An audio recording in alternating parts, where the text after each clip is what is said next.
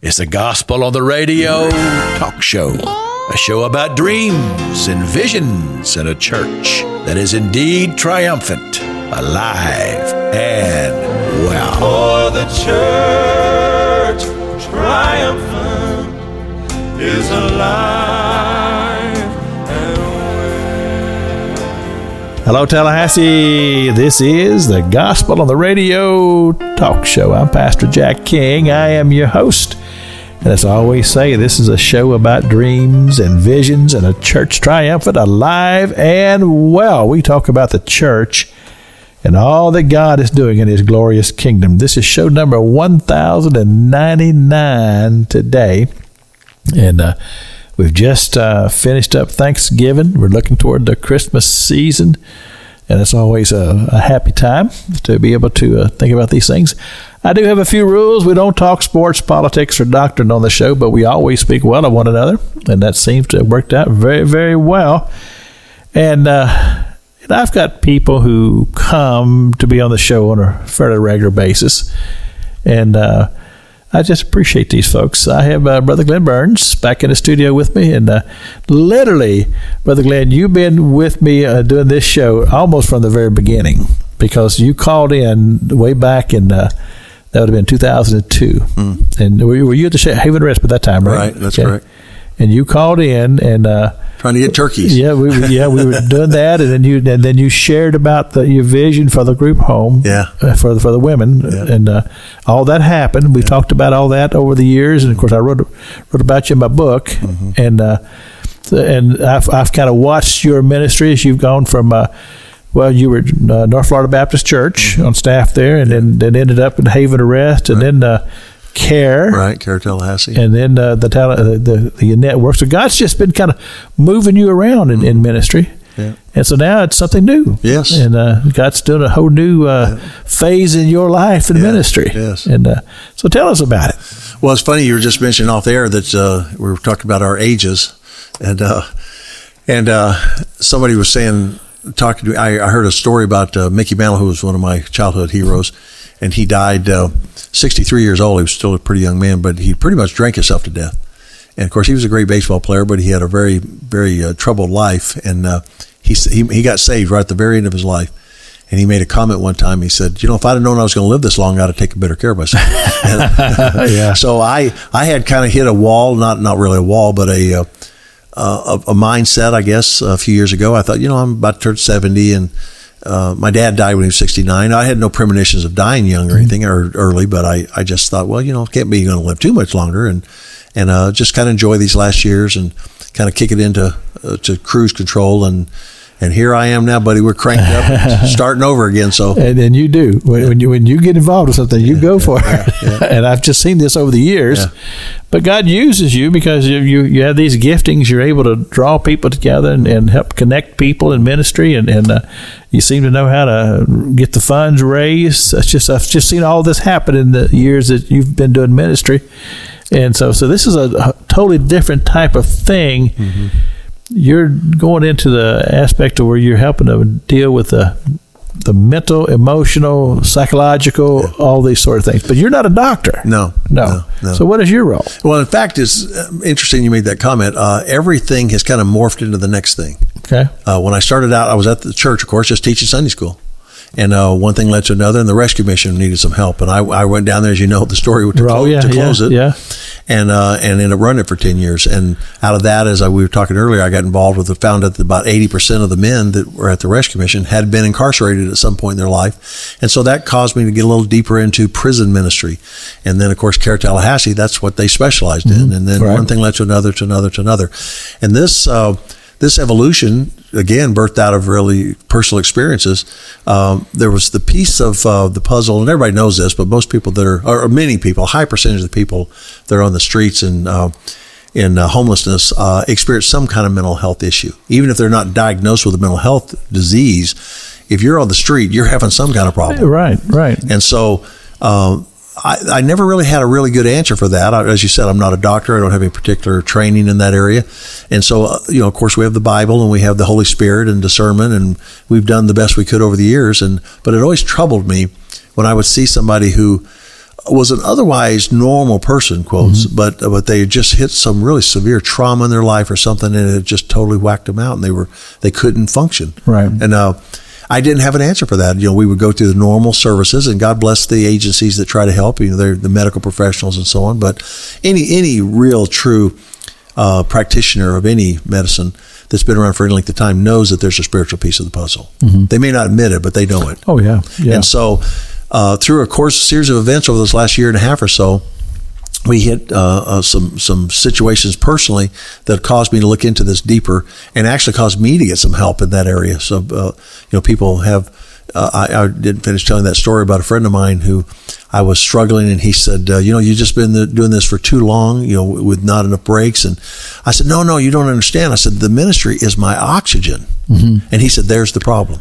Oh, God is supposed to be your oxygen. The ministry is supposed to be an outflow of that. It's not supposed to be what you live off of. And, that sounds like just a cliche, but that's very important. So, because it's kind of like people that, we get all excited about the gifts from God, right? But we forget about the gift giver. But that's one of those things, what you just said, that you have to dig in deeper, yes, in order to fully understand. That's correct. What the brother's saying here. That's correct. Because there's foundation to that, but many times we're not able to see it until sometimes God has to pull rugs out from underneath of us, and all kinds of things and He will, and He will, because. Like I said, I was kind of on, not consciously, but looking back, I was on kind of a cruise control pattern. Finally got on top. We were fine. You mentioned about raising money. I've never known how to raise money. Beth is really good at working at it, because one of the things that turned the corner for us on the money aspect of it is when we realized it was kind of like putting on the king's armor for us to raise money. We didn't know how to do that. We had worked. We had paid paychecks and stuff. We didn't know anything about raising money or donations. But one of the things we finally figured out was two things. One is we're not asking for us. We're asking for people that. I remember you telling me that once before, and that stuck in my mind. Yeah. And secondly, when we say where God guides, He provides, that's not a cliche. If God calls you to something, He's going to provide one way or the other. Maybe not the way you want. Right. And maybe not the level you want. He does have some very unique ways. Yes, but I could tell stories, and I've told you a lot of them, but I could tell stories till this cows come home about things God did in supernatural ways. So we've had a lot of people over the years that look at our ministries and say, wow, and they'll come with their notebook in hand.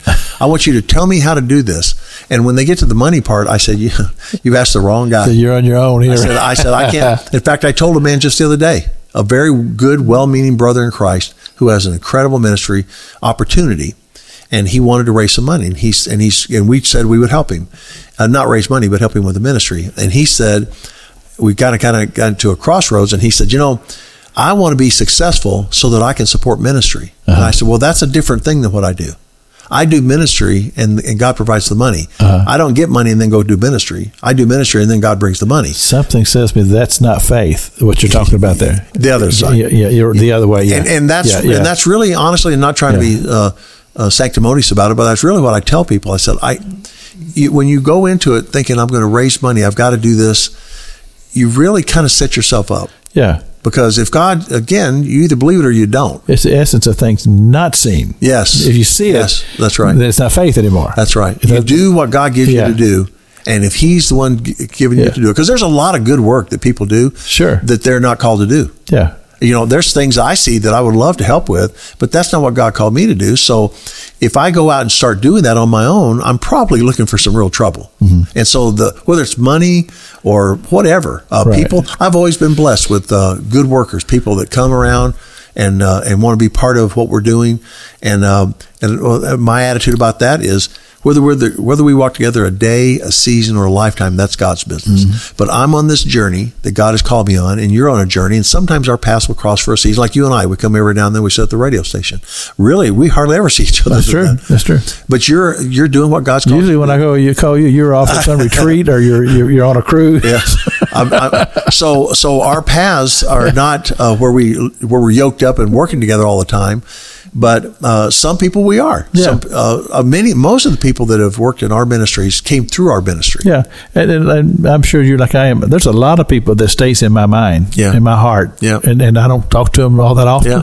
But when we connect, and we just kind of pick up where we left off. I've got a friend that I grew up across the street from in junior high school. and he lives in South Carolina. And he and I see each other every few years now because of Facebook and phones costs and this, that. We can see each other more often. But my wife will say, we're going to trip and I'll meet him for something to eat. And she'll say, I've heard these stories 15 times, and I'll tell the exact same stories. She goes, I'm just going to go in the RV and do some paperwork. Well, y'all go ahead and enjoy yourself. And we do. It's true. We just enjoy it. And there's probably 2% of our conversation is something new. Yeah. It's just that familiarity, it's a touchstone. I call it a touchstone. But in ministry, like you talk about, you're pursuing what God has called you to do, and I'm pursuing what God's called me to do. And sometimes our paths do cross because it's beneficial to what you do and what I do. Yeah. And so God uses that because we always have to remember we're on the same team. Yeah. I stood at a graveyard buried by a previous wife in 2000, December 19th, 2000. And the Lord put very clearly on my heart, amongst other things, if you'll be faithful to tell my stories as I weave them through your life, I'm going to use you to bring thousands more into my kingdom. Wow. Well, when our past, yours and mine specifically, what is this? This is just us sharing God stories. Sure. Well, that's what God told me to do. Right. So it's great, Doug Apple or Scott Beagle or any of my friends that are in the radio business or world. That's when you get a chance. It's not to be on the air. No. It's to share the news. Maybe one more person is going to listen to this broadcast. Well, that's what I say about this radio ministry. We are here to tell the story. Yeah. Because if we don't tell the story, that's right, then there's going to be other people that are going to tell it for us, and we're not going to like the way they tell it. Yeah. So we get the opportunity to tell it like it is. Yeah. And it's talking about the life and ministry of Pastor Glenn Burns or whoever it may be sitting in the chair where you're sitting at. The story is being told. Yeah. And I encourage people, you've never been on this show, call me and we'll make it happen because I want to give you an opportunity to tell your story. If you're involved in Christian ministry, this is an opportunity to do so. Yes. And as I say, it's a show about dreams and visions and a church triumphant, alive and well. Amen. So now, I see on your shirt, that you see right across from it, says Sanctuary Clinic. I don't see the word clinic. Sanctuary, and I don't know what it says. It says Monticello. All right, so. But you have a dove. Yeah. And anytime I see a dove, that tells me that you want the Holy Spirit to bless this ministry. Yeah. In fact, we don't want the Holy Spirit to bless this ministry. We just follow the Holy Spirit into this ministry. There you go. So Sanctuary, tell us about it. Yeah. Sanctuary Clinics was actually opened officially April 15th of this year. Okay. But David Hoskins, the founder, and his wife Ceci, they helped start a ministry. He co-founded a ministry called Honey Lake Clinic in Greenville area. Right. And they were running, and it's an incredible Christian ministry. It's one of the few, the only one I know of in America that's a biblically based Christian ministry in-house. There's a lot of good Christian ministers, medical people. But this is an in-house, a resident, like a 30-day program type of thing, where people actually come and live there. And while they work on traumas or issues, whatever it is, from a biblical perspective, but using best practice therapies. Okay. That was phenomenally successful. Dr. Hoskins helped start that, and co-founded that. And then he was on sabbatical a year or so ago, and one of the things his mother told him near the end of her life was, David, this is wonderful what you're doing, but mental health clinics are very expensive. Uh-huh. And she said, this is incredible what you're doing. So proud of you, but you got to do this for people who can't pay you, can't give anything back. And David said one of the first things that crossed his mind was Glenn Burns, because he knows the people I have can't give you anything back. Mm-hmm. And David had helped us. He had one of our contracts that we used to have to where the guys from Good Samaritan would go out and work places. That was one of the places we did that with. And so we had that kind of working relationship with him. So when I hit a bump last year, David was helping me personally get through some challenges, and we were talking about that aspect of it. So he was coming up with a formula of how he could offer the same world-class clinical help from a biblical perspective, and also be able to offer to people who didn't have any money. So there are people that pay to go to Sanctuary, and they're significantly less than they pay for anywhere else. But they also have been people that came through our men's program, our work program, not just men anymore, that had no money. And so the expansion of that, David's vision that God's called him to is to create these all over the country. And so I told him, I said, well, my Jerusalem is Leon County and, the Big Bend area. But I'll go with you as far as, our journey will let us. I'll do as much as I can. I love this because I'm seeing now firsthand, I see people get help that maybe have any range of mental health issues, from traumas to addiction to all kinds of everything in between, chronic, just something that just happened in their life. And I see them come in some cases, almost in a fetal position, just totally destroyed and traumatized. And then I see them leave. There's no set thing. It's a 30-day program, but they can go. Some people stay for months. Some people stay for 5 or 6 weeks. There's no set thing. They just re-up, so to speak. Yeah, that's one of my questions. So the clinic is a place where they actually come stay. Yes. And it's a literal physical place. Yes. It's in Monticello. Right. And it's, I think we have current capacity, I think it's 26, if I remember right. Okay. And it doesn't feel clinical when you go there. It feels more communal. There's a real community feel. But I'm just looking at the reality of it. I'm a dreamer, but I'm also a realist. Yeah. I mean, to be able to fund something like this, where you're having a literal place where people are coming, you're providing housing for them and food for them. Yeah. How do you do this? It's again going to sound a little cliche-ish, but where God guides, He provides. And what happened was David had the inspiration. And his mother gave him the revelation, and God just gave him the illumination. He showed him different people, and he would share his dreams and visions. And when we would talk to people, and people started calling us up out of the blue. I saw David actually sacrifice what little bit of money we had. He gave it to somebody to be able to go into another clinic, not even his clinic, that he thought would help them. And it was a significant portion of their little bit of person. These people, by the way, drive old vehicles. They literally moved out of the house because there's no room for them because of all the patients into an old used RV trailer. That's where he lives. So I'm behind the scenes. I've been with these people for a year and a half. This is the real deal. So this is a guy who has training and education. He could be someplace making millions, not millions, but lots of money. Yeah. But he's chosen to live a more humble life, so that he can do this ministry for people. Now, as you say, some can pay, some do not. Correct. And so they're coming to this little physical place, seeking help, and you're giving it to them. Yes, that's just an amazing thing.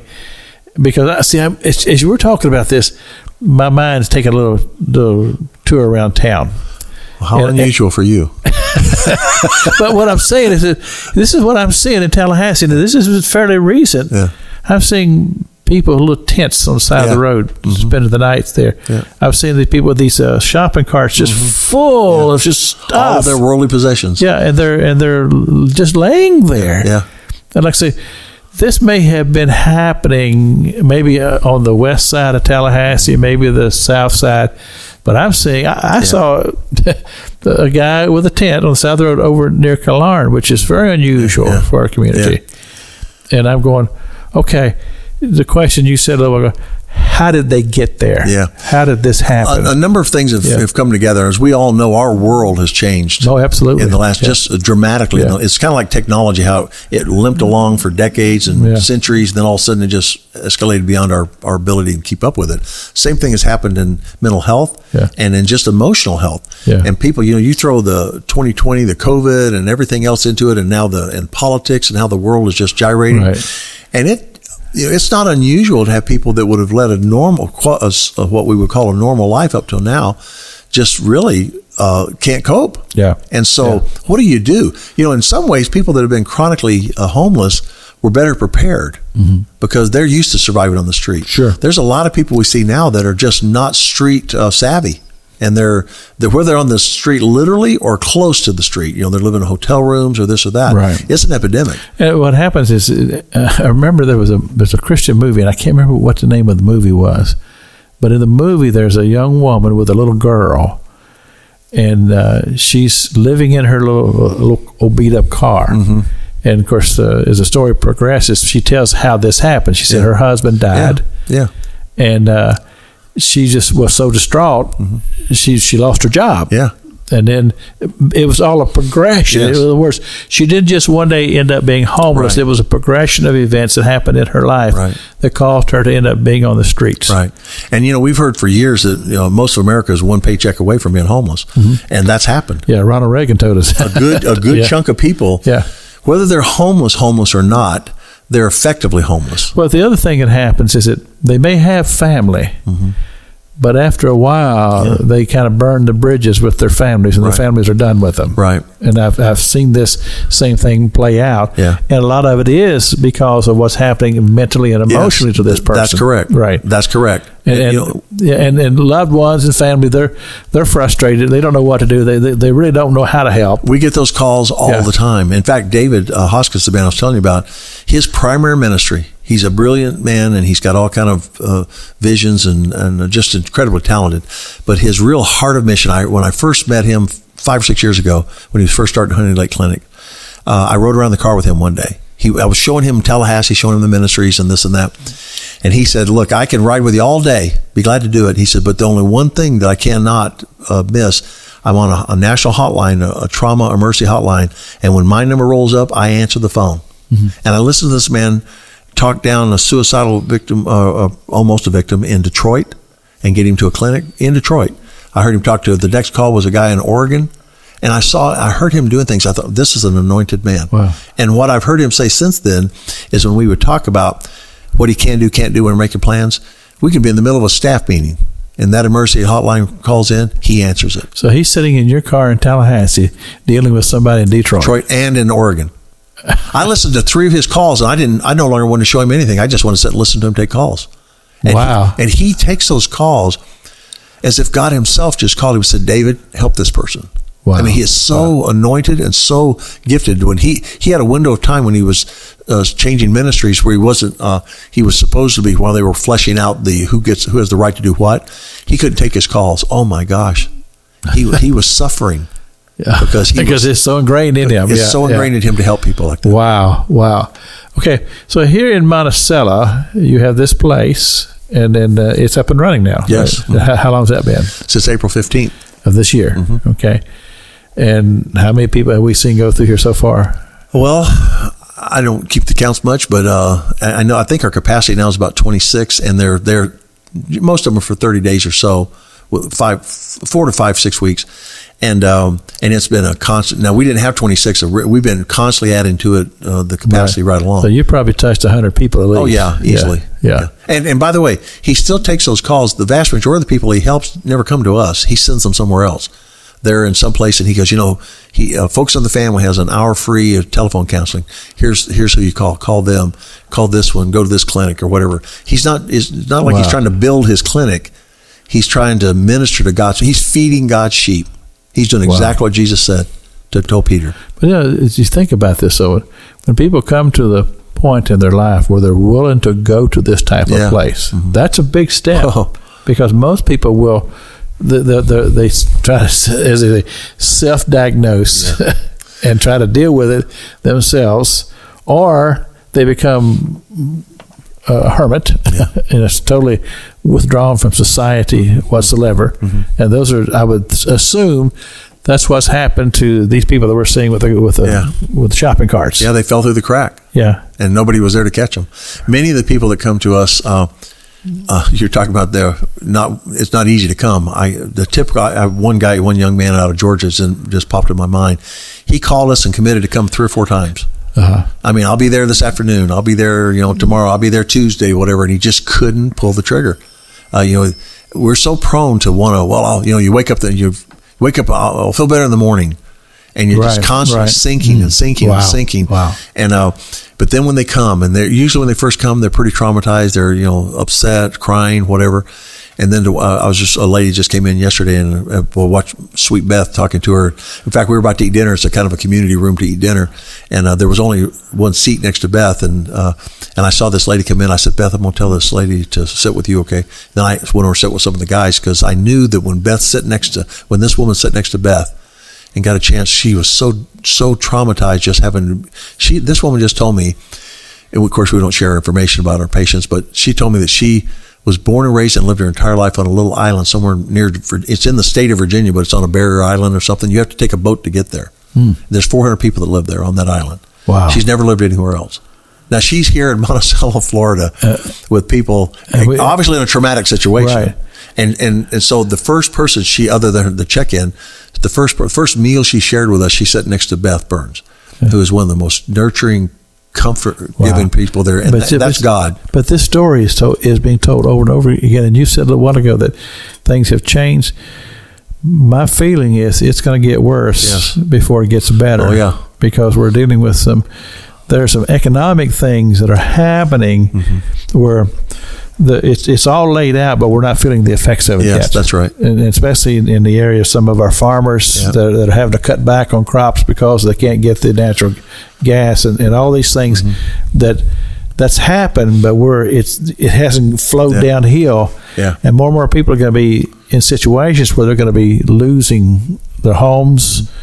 And all of that's coming. One of our patients came a few months ago. She's home now doing great. She was a cattle rancher, multi-generational cattle rancher out of South Dakota. I mean, these are not people that are, stereotypical, street people, whatever. These are normal Americans that just got so traumatized by something in their life. And that the whole, like I said, the whole world seeing now that there's need for help. That's why our new ministry is called Sanctuary Clinics, plural, because David has a vision to do this all around the country. And the only thing that's going to hold us back is just the infrastructure to build it out. We've already had requests from Texas to South Dakota. They want to start one up there. The lady that came down with us, because we got to have one of these in the Midwest. South Florida, Georgia, Tennessee. We've had calls from all over, people saying we need something like this, because first off, obviously it's a little better if you could be a little closer to home. And that makes sense. Just the I told Beth sometimes when we travel in an RV, sometimes you don't realize how many people when you walk into your normal grocery store, your normal pharmacy, they not even be people but their faces you see a couple times a month. You feel comfortable. And when you're somewhere in a different part of the country, especially if you're going through trauma, and everything is new to you, everything is foreign to you, and it's hard for the brain to adjust to all those things in a traumatized state. Absolutely. So our goal is, and that's where the Holy Spirit comes in. Our goal is to connect them first and foremost. The class I lead, I'm not a therapist, of course, or anything. And what I do Monday through Friday at 8 o'clock is we have what we call spiritual breakfast. Our regular breakfast time is 8:30. So it's not mandatory. They don't have to be in my class, but it's a spiritual breakfast. We just sit down and we do kind of like this. I said, well, what do y'all like to talk about today? And we talked about everything from a young kid that was with us the other day, his iPod or pad or whatever those things are called, broke down. And he came here traumatized, and now his world, fully traumatized. Because he's linked. That's his world. Right. And he's really, truly upset. Wow. And so we were just so we talked about his iPad or whatever it was. And, about how to, that thing in your hand, that Bible thing, that actually doesn't require any boot up. You can just open the pages. Right. But now, you have a facility. So how did this facility come about? I mean, you're starting a whole new ministry, and if what you described to me, it's an old mansion, right? Yeah, it's an old built 1915. So how did this come about? Again, God. Well, let me show you how God manifested Himself. A man who had gone through some other programs with David, had some pretty significant, successful businessman, believed in aftercare. You can only do so much in 30 days. You're not going to. You can make a paradigm shift, but you can't start a new pattern really early. Right. And so this man had gone through several things, and he had gone down to Honey Lake, and he said, I'd like to have a home. He'd gone out there several times. He said, I'd like to have a place, kind of an aftercare place that we could provide for people. And so he bought this building, and it was in terrible shape. And he bought this building thinking he could do that. Well, as we talked to earlier, there are people that know how to run a business, and people know how to do business, and people know how to, do all pieces of the business. David knows how to create, and he knows how to establish, and not only the medical part, not only the spiritual part, but also the putting it together part. Right. And because he has a family history of doing that, Worldwide Ministries. And so this one fellow got a hold of David and said, look, what are you doing? Because he was on sabbatical. He says, well, I'm praying, seeing what God's going to do next. He said, well, would you consider taking this house? I know you're the man that knows how to do this kind of stuff, and kind of replicating what you did at Honey Lake, only with the aftercare piece of it, not so much the front end of it. One thing led to another. So he donated the property, And then another person, just a few months into it, donated, like $1 million to improve the property. Really? Oh yeah, it's crazy. Right. So he's just going on sabbatical. He would do. When he left the Honey Lake, going on the sabbatical, he had no idea that he would be coming back here. Other than the fact that his mother had planted the seed. Right. But to be able to do this that was it. Without having the big fees. Correct. Such as this. Correct. Wow. And here we are now. So they moved over there. David and Ceci moved over there a year ago, probably 2 years maybe now. Maybe right at 2 years, I'm guessing. I get over there, Beth and I get over there and kind of partnered up with them last year. In fact, he called me in September and said, I'd like for you to come out here and spend a month with us. I said, I can't do that. I got things to do. I run a ministry, et cetera. He goes, I need you to come out here and just be here with us and just practice God's presence. And, I said, hey, I'm all about practicing God's presence, but I got to go to work. And he said, well, come out here and commit to a month. I said, look, David, I can't do that. I said, but I will do this. I'll commit a week. Well, that was September 22nd of 2021. Okay. And I'm still there. Same thing happened to you. It happened to him. Yeah, I'm still there. And God just doing so much. And looks up and we said, wow. There you go. Yeah. But okay. So you see the hand of God working here because what you described to us, I see the need. Mm-hmm. I mean, the need is, it's quite intense. Mm-hmm. Sometimes you've got family situations where a family is struggling because there's somebody in that family that something's not quite right, and they need this kind of help, not only for them but for the benefit of the family. Right. And say, well, we can't afford this. Yeah. Who could afford this? Yeah. And so you are. That's what you're trying to do. Yeah. And of course, to have somebody like David, you've talked about David Hoskins, who I do not know, but for what you've described to us, he has the giftings to be able to start this process. Yeah. Now, is he the only one at this point as far as what do you call it, doctor? Is he a doctor? David Hoskins is the executive director and founder. His wife, Dr. Ceci Akota, she's a Nigerian, Hoskins, she's a psychiatrist. And then we have other contracted psychiatrists and therapists that come and work there. Then we have an administrative team now. We have a financial guy. We have, of course, operations and people there. We have me. I'm spiritual care. We have a head of therapy, a head of clinical, head of financial, head of operations. Okay. And I was amazed before you start giving all this list. And all these people, are they doing volunteer? No, they're all employees. You just blew my mind. Yeah. I'm going to tell you, you just have to be there. The only thing I can equate this to, I was thinking about this when I made that previous comment and you started talking about it, and I thought, this is the only thing I can describe is like when Jesus was walking this earth and he was doing the things he was doing and the crowd started following him because they've just never seen anything like this before. Right. Well, that's what he's doing now. Yeah. And then he turned around and said, okay, come follow me. That's correct. And you haven't seen anything yet. And so when you think about that, what God is doing through David, I'm sure the people you interview, I mean, the hopes and wishes and dreams people, God's doing things like that all over the place. We just don't hear about them. That's why this is such a critical conversation. But I believe, again, there's people like Esther, a person for such a time as that. Such a time as this, yes. And there are people that God brings into our beings, if you will, brings into our presence. And I believe that what David Hoskins is doing is not only ordained and not only anointed, but I believe it's one of those critical timings in history because, and now just think what the enemy meant for evil, all this mental distress and trauma and everything that we're all going through. And then he brings a guy out of David's background and both his family background and his spiritual background and his own crashes, who is one of the most qualified people in the world, not because of his degrees, but because of his experiences and because of his belief in his absolute immeasurable. I mean, the guy I told you, I've lived in the house there with him for a while, and he gets up at 4:00 in the morning and prays with people all over the world. Not just in our little local, not just in his congregation or something, all over the world for that world perspective, the biblical world perspective. And so we're taking that and putting feet to it and addressing one of the most critical areas in our current time, mental health. And something else that occurred to me here, you rattling off these different names, different positions. We're talking about Monticello, Florida. I mean, not exactly a mega city. No. Where did all these people come from? David said, he told me one time when he was showing me around, he goes, he said, Leon County is, the state capital, and they've got resources and such. He says, but Jefferson County, Madison County, even Gaston County, they're some of the poorest counties in the state, right here. And he said, why not do this here? Yeah, why not let God do what God does out of Bethlehem? You know what Jefferson County one main claim to fame is? No signal lights in the county. No you knew. They're proud of it too. They need some, by the way. Oh, but they're tell not me about put them in there because that's our claim to fame. That's right. We go from Georgia to the coast, and not a signal. Whole county. Yeah, I'm well aware of that. In fact, I was on the way in tonight, and I was seeing Monticello is becoming a suburb. It's a bedroom community. Yeah, right. It is. And I'm driving in. I saw the cars coming through the little circle there, and I thought, oh man, yeah.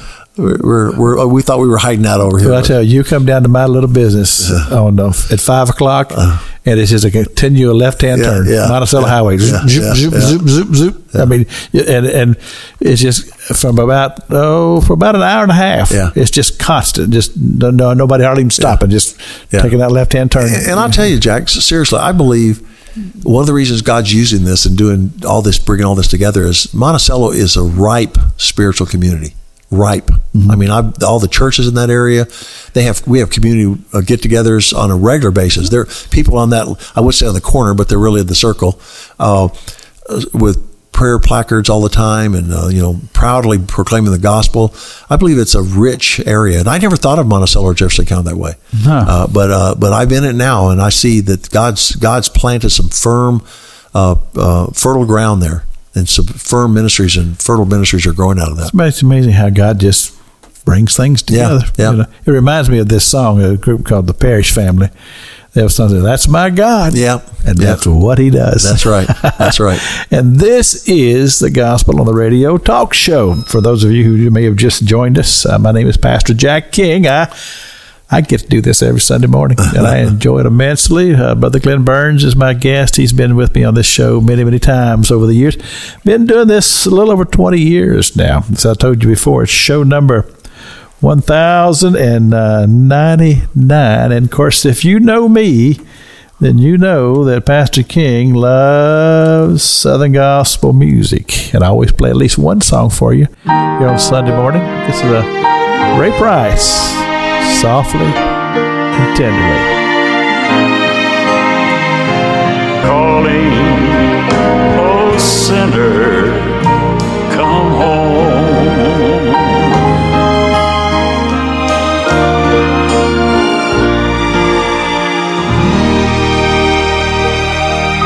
Amen. I like that. This is the Gospel on the Radio talk show, and I know a lot of you are on your way to church this morning. I hope that you are looking to have a great time of worship in the house of the Lord. But if you have a need for a church and you are looking for a place to worship, why don't you come and meet with us today at Freedom Road? I'm the pastor of Freedom Road Christian Ministry, 720 Capitol Circle Northeast. We are in a storefront there, but we do love visitors. Why don't you come and worship with us? 11:05 is our start time. You can find us on the web, frcm.us. Also, you can catch this show on podcast if you want to listen to it again or share it with a friend. As I said, it's show number 1099. If you type in Pastor Jack King, Tallahassee, it'll come up. There's all kinds of talk shows there for you. Also, the daily broadcast, which airs here on 94.1 at 11 o'clock, Monday through Friday. And of course, then there's the Saturday Night Gospel Sing. It comes on at 7 o'clock here on 94.1 on Saturday night. It's a full hour of as I say, the best music on the planet, Southern Gospel style. We crank it up and have a good time. So I invite you to join me for that show as well. I want to just kind of follow up on something a couple weeks ago. I had Brother Joe West, who's the director of the Veterans Day Parade here in Tallahassee. I thought the parade went outstanding. And I heard Joe on Preston Scott's show, and he was talking about, he says, it doesn't matter if it rains, we're still going to have the parade. And I said, you go for it, Brother Joe. And it went real well. He hooked it up for me to be able to ride in a Corvette in the parade. I had a driver by the name of Greg, and he was just a fine man. We just hit it off so very, very well. That was an awful lot of fun. And of course, I'm kind of a car guy, so to get to ride in a Corvette, that worked real well for me. But I thought it went very, very well on the Veterans Day Parade, and I applaud all of those who put it together. And of course, we do thank all of our veterans for their service and the things that they have done to make our country free. All right, let's get back. Brother Glenn Burns. Well, we've just pretty much solved all the problems of the universe, I do believe, so far. Brother Glenn has been involved in several ministries over the years and been on the show. Him and his wife, Beth. I don't know how many times you've been on the show. It's been a lot over the years. And I kind of watched as God has just used you all in different capacities of ministry.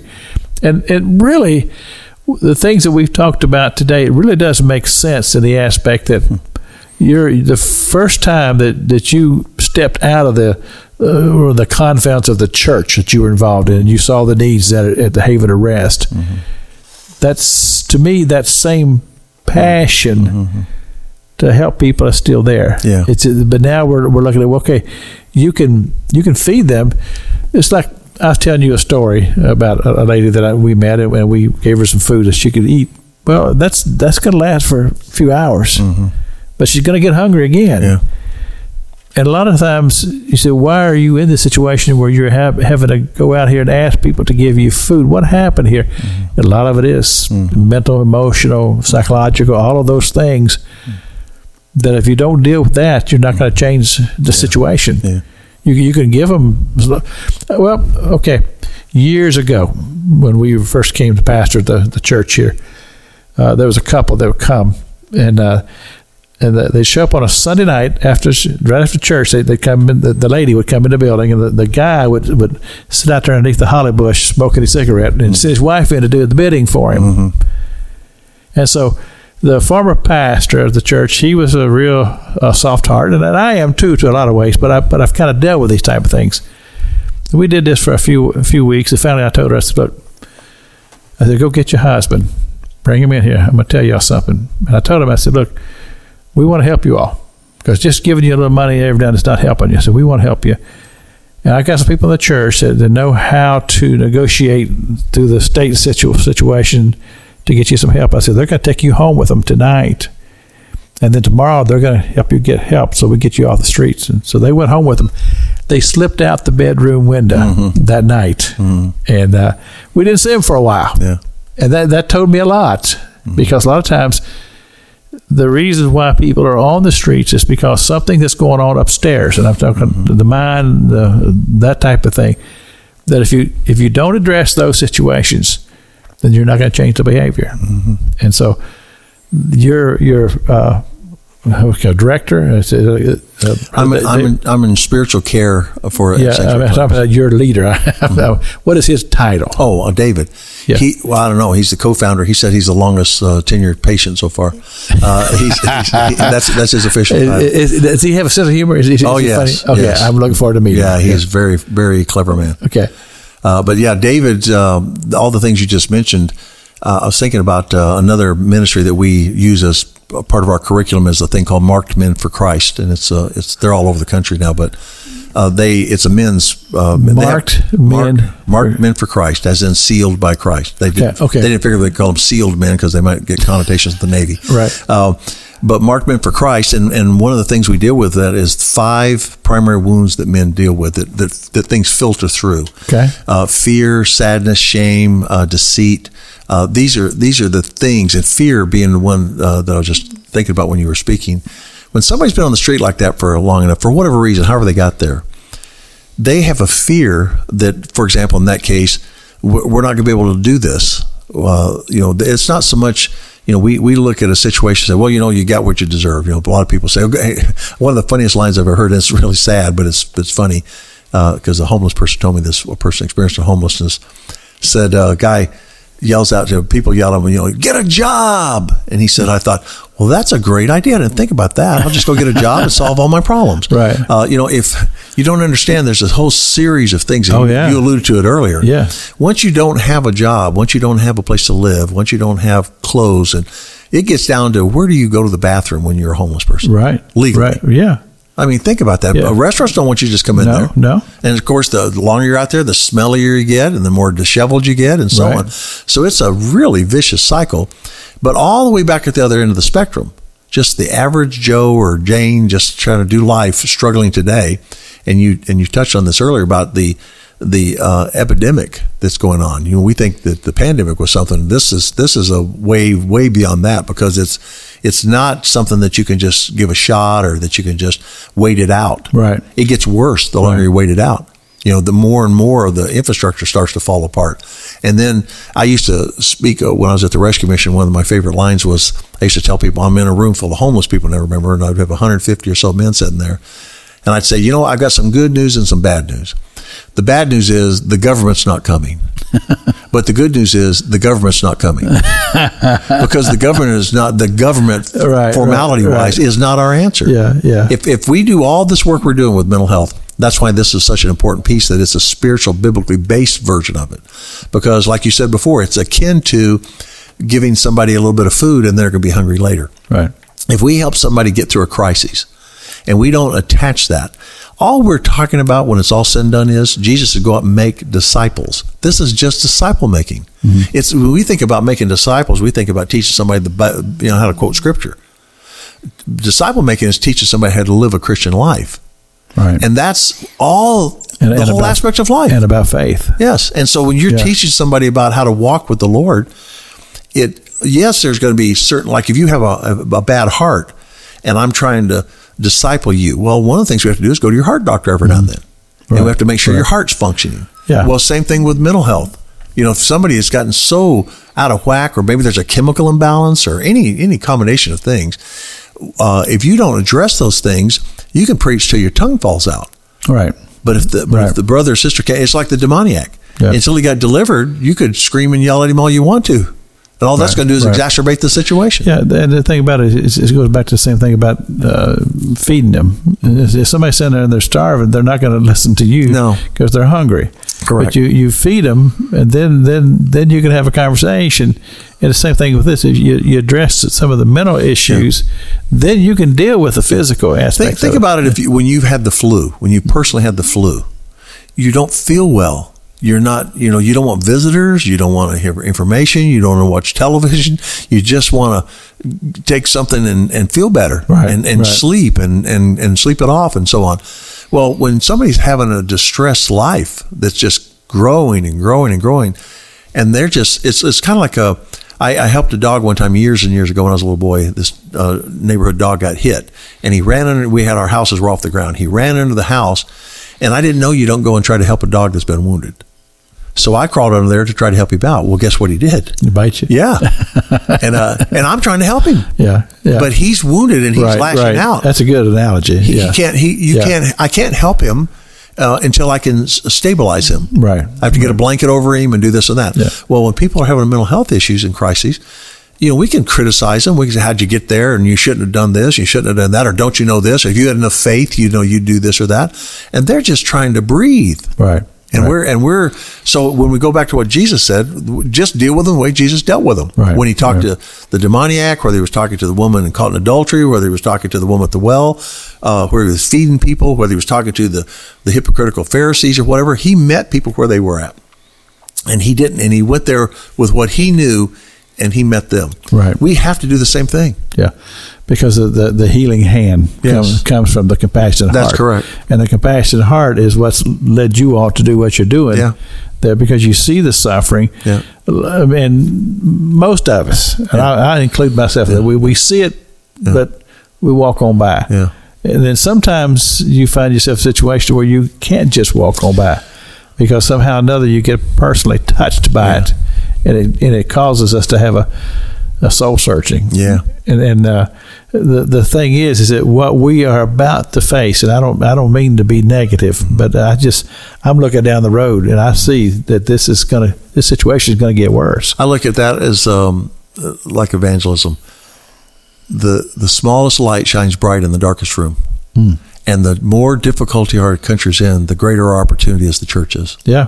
Yeah. And so we could say, oh my gosh, how are we going to do this? How are we going to do that? Or we can say, oh my gosh, look what we get to do. Yeah. Look at the generation we get to be. As Wayne Cadero said, he's a pastor. He said, hard times are good times for the gospel. Yeah. Because when people are having hard times, they're more inclined to listen. Yeah.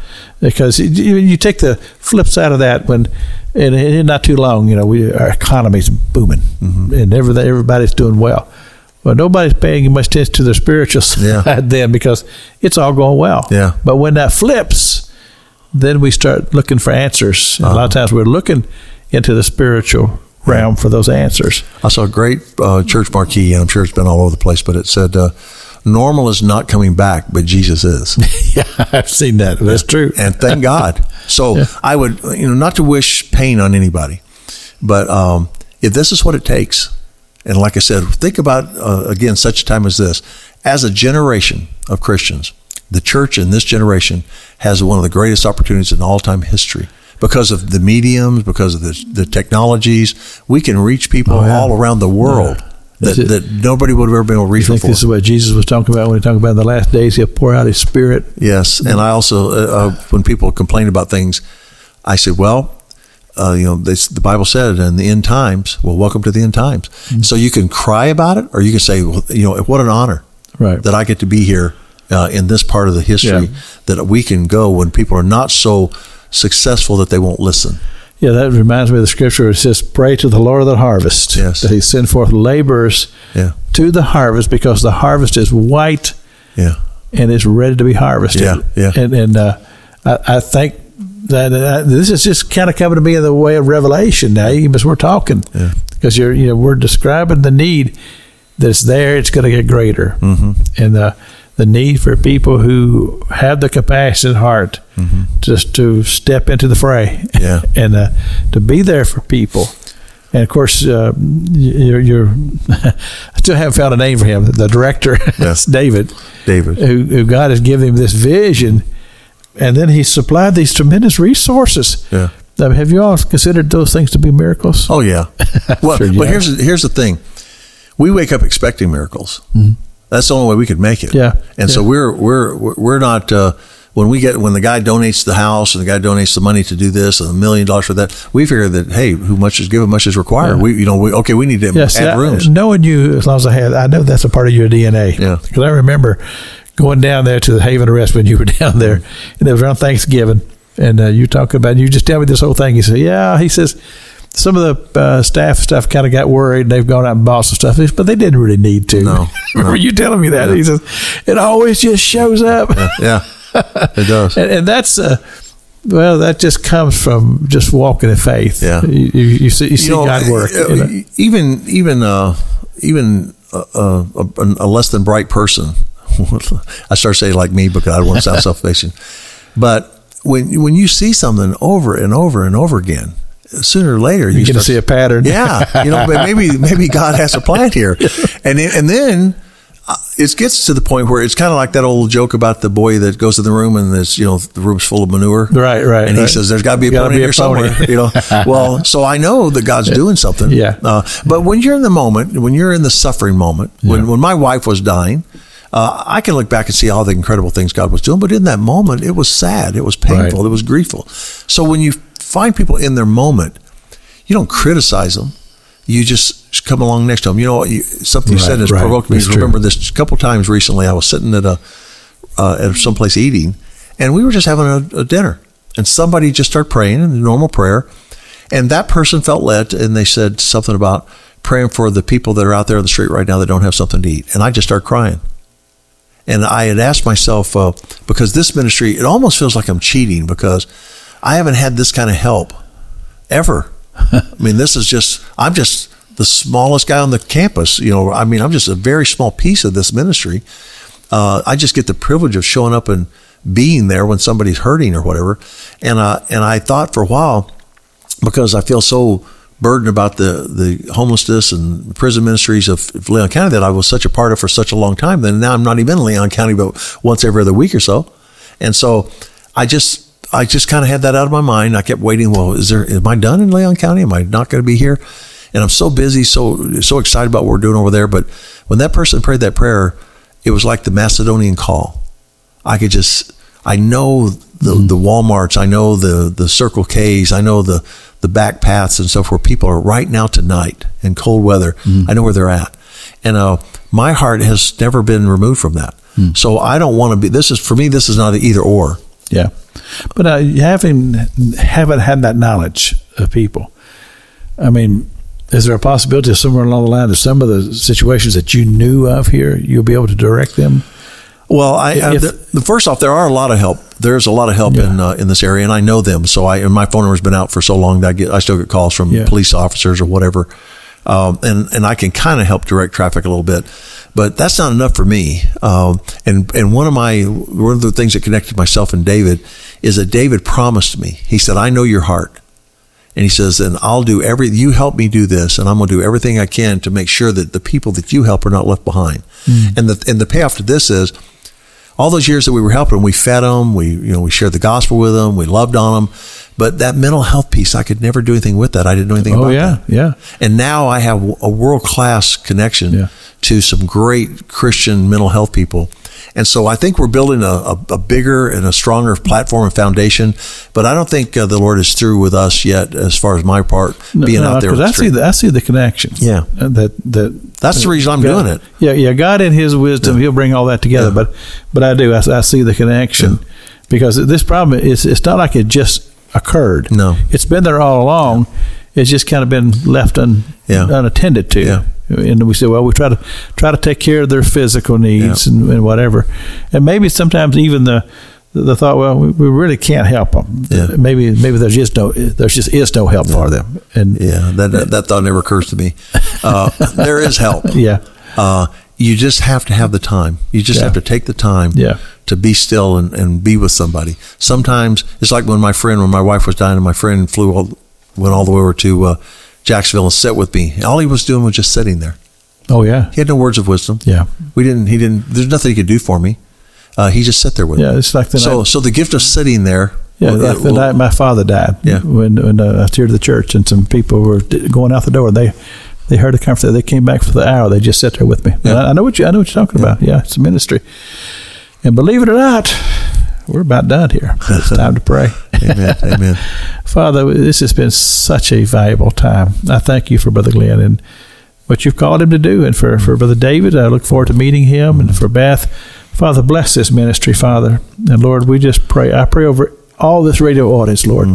Let your hand be upon them. Yes, Lord. Father, we pray for our churches. We pray for our country. We pray for your kingdom, oh God. We pray, God, for peace in the world. And I pray for peace in the city of Jerusalem and the nation of Israel. These things we pray in Jesus' name. Amen. Amen. Brother Glenn, thanks for coming and being on the show with me. Always a pleasure. Until next Sunday morning, may the Lord bless you.